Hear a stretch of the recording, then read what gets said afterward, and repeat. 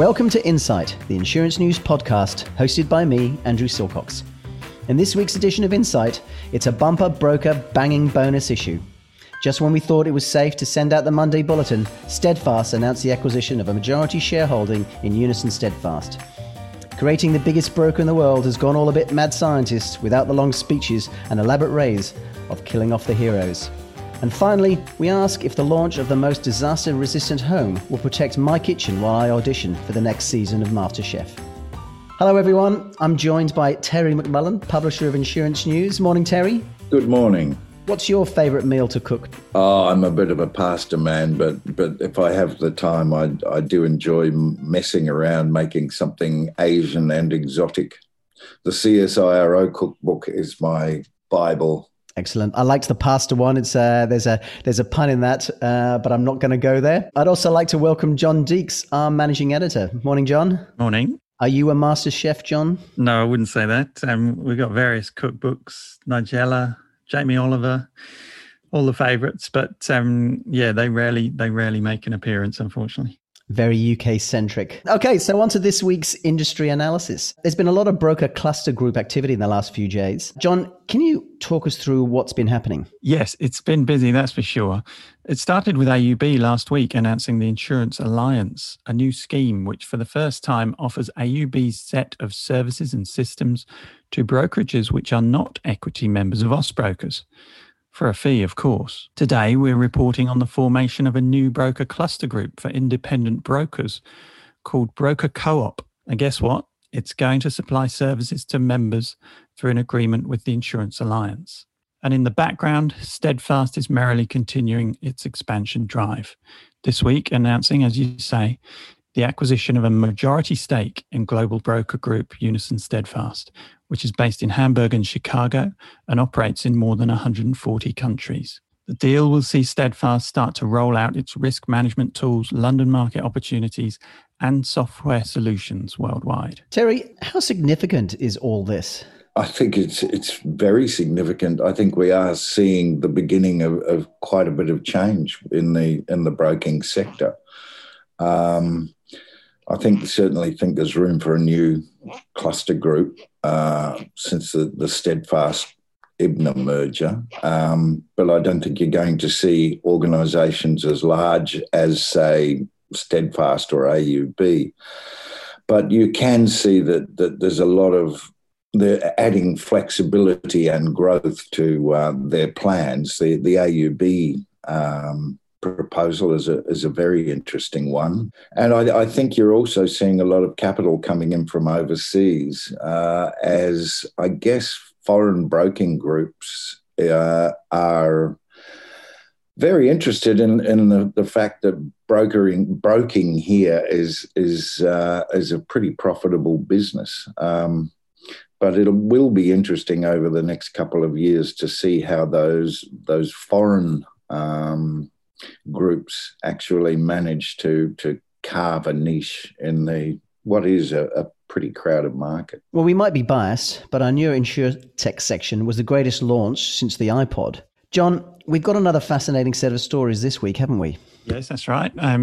We've spoken to former Zurich CEO and founder of Ivari, Daniel Fogarty, who passionately believes Australia can lead the world when it comes to InsurTech innovation. He says there's more than enough creative minds in our industry, plus a willingness to work together and a strong regulatory environment. He also thinks Australian insurtechs are ambitious to succeed overseas as well as at home. We've also collaborated with the Insurtech Gateway Australia on an analysis piece which examines the potential impact of connected devices and the data they can provide. It's apparently going to transform underwriting and enable insurers to identify and acquire better performing risks. The section this week also features updates on the efforts to bring pay per kilometre car insurance to Australia and a list of the latest insurtechs accepted into the Lloyd's Lab Accelerator scheme. Terry, we've been through some pretty rapid changes in the last few years. How different do you think the industry will look in another 10 years? Maybe that's too hard. You might not be around. What about, let's go for the next 5 years. I can almost guarantee it. I'll be in my wheelchair by then. Look, what you're seeing happening now, at the level below the corporate business, the mega brokers, some pretty profound changes happening, or maybe not change, it's evolution. And I think we're going to see over the next 2 or 3 years that technology is going to change the rules a lot. And I think that we are going to see a lot more innovation, which will give brokers the ability to be a lot more competitive, possibly, than they are now. I think we will also see more specialist brokers beginning to emerge in the SME area, because that's the best way probably to compete with the direct market. And I think that technology is going to give people the ability to, or brokers, the ability to stretch a little further, and tune into their customers' needs with more flexible policies, and the ability to share expertise. There's plenty of expertise out there, but we are seeing strange new alliances forming, and I think we're going to see more of that. Moving on, John, Terry mentioned the mega brokers. The merger that will create the biggest broker in the world is running into a few roadblocks, isn't it? Yes. As you say, the proposed merger of Aon and Willis Towers Watson will create the largest global insurance broker. And the deal, first announced in March last year, follows hot on the heels of the Marsh JLT merger. As a result of those two deals combined, there are serious concerns about competition in various jurisdictions across the world, including the EU, Singapore, and Australia. To overcome these hurdles, it may be that some parts of the business will need to be sold off. Media reports in Europe have flagged possible divestments of Willis Re and various broking activities in France, Spain, and the Netherlands. The European Commission has extended the deadline for a decision until July, and the ACCC here in Australia is scheduled to release its decision on May 27th. Terry, John wanted me to ask you, because this is a difficult question, and speculate wildly here. Is it going to get so tricky that they call the deal off? No, I can't see that. I expect you would have to expect that when the number 2 global broker takes over number 3 to become number 1, while number 1 has already taken over JLT, you can expect that the regulators are all going to really put it under the microscope. And I think that's what we're seeing here. The whole competition aspect of it is something that interests me, because certainly in this market, I do have a belief that these mega brokers are going to find themselves meeting competition on the bottom edge of their business, certainly, from some of the foreign entrants who are coming into the market.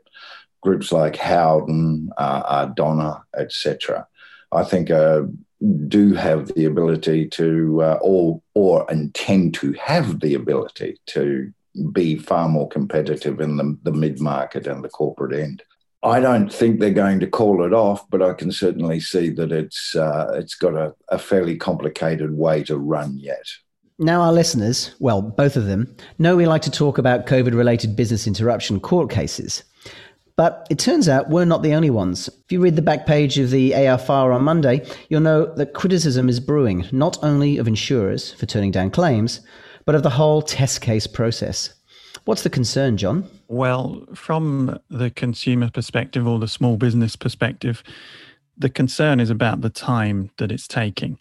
Imagine if you lost a whole load of revenue during COVID lockdowns and you wanted to put in a claim. Well, you're not going to get any resolution on that for months, possibly years.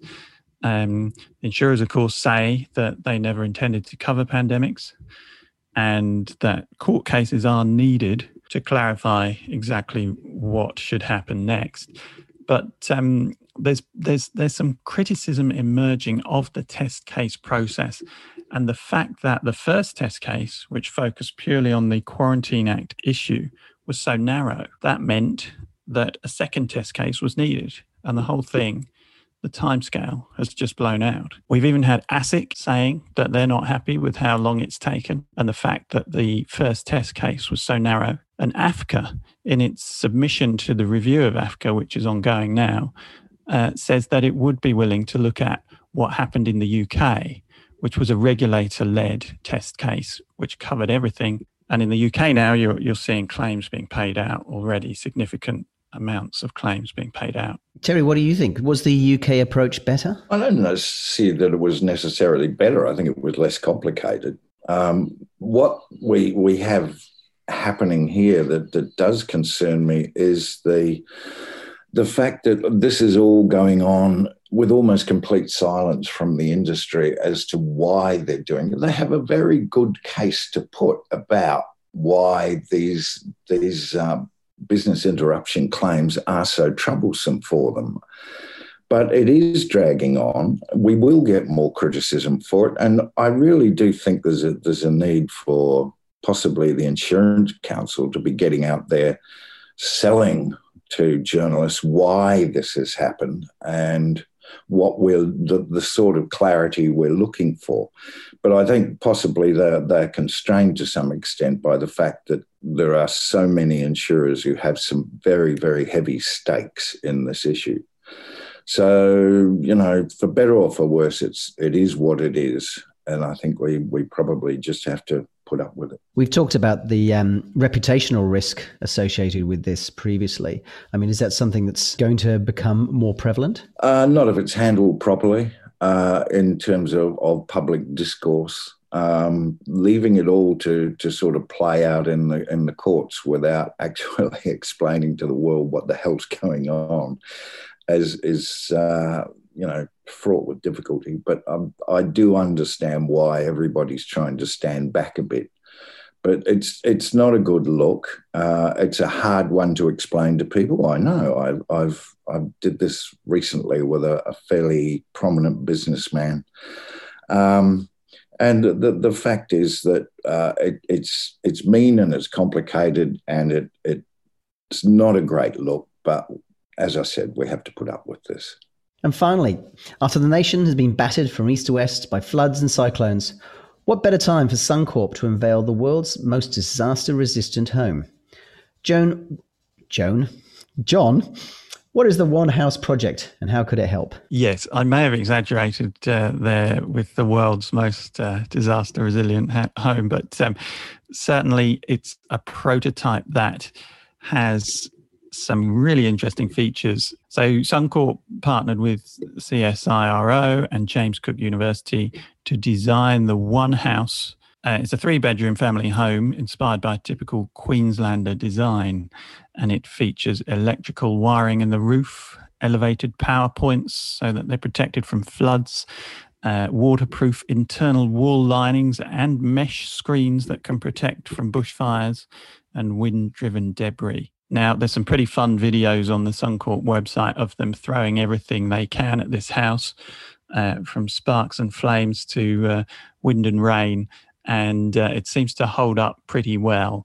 And as we saw with the cyclone recently in WA, unfortunately, a lot of homes are not built to anything near this standard and fall down flat when a cyclone comes through. So it's really a fascinating project and could provide a window into the future of design of homes in Australia. The only problem seems to be that Suncorp has also flagged issues with people's attitudes towards disaster-proofing their homes. That's right. Suncorp, along with this release about One House, also released a survey which unfortunately shows that most homeowners would prefer to do things like upgrade their bathroom and kitchen and pay for luxury fixtures and fittings rather than spend that money on disaster proofing their home. And Suncorp says this is not the right attitude to have, and that I guess as well as pushing governments to invest in mitigation, we need to encourage consumers too to think about these issues. Probably highlights the issue the industry has as a whole in getting people to accept that risks need to be mitigated and covered, hence the industry. So Terry, if you lived in the bush and had spare 30,000, would you ember-proof your house build a luxury bathroom, or stock up the wine cellar and wait for this whole climate change thing to blow over? Probably the wine cellar option, but that's just me. Actually, it's not just me. I think that's probably the general attitude of somebody who's building a home way out in the bush. I rather like the idea of the wine cellar, that you could shelter from everything as your house above you is destroyed.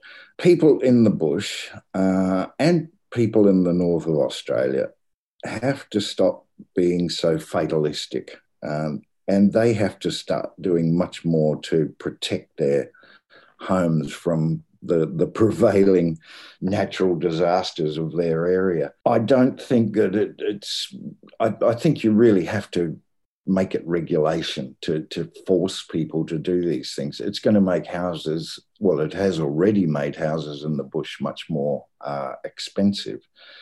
But I think that, resilience comes with spending the money to make it happen. Insurance isn't going to get any cheaper no matter what. And therefore, people really have to start looking at the things they can do to, quote, self-insure, unquote. Well, there you are. Terry's just announced that we're never going to have a soft market again.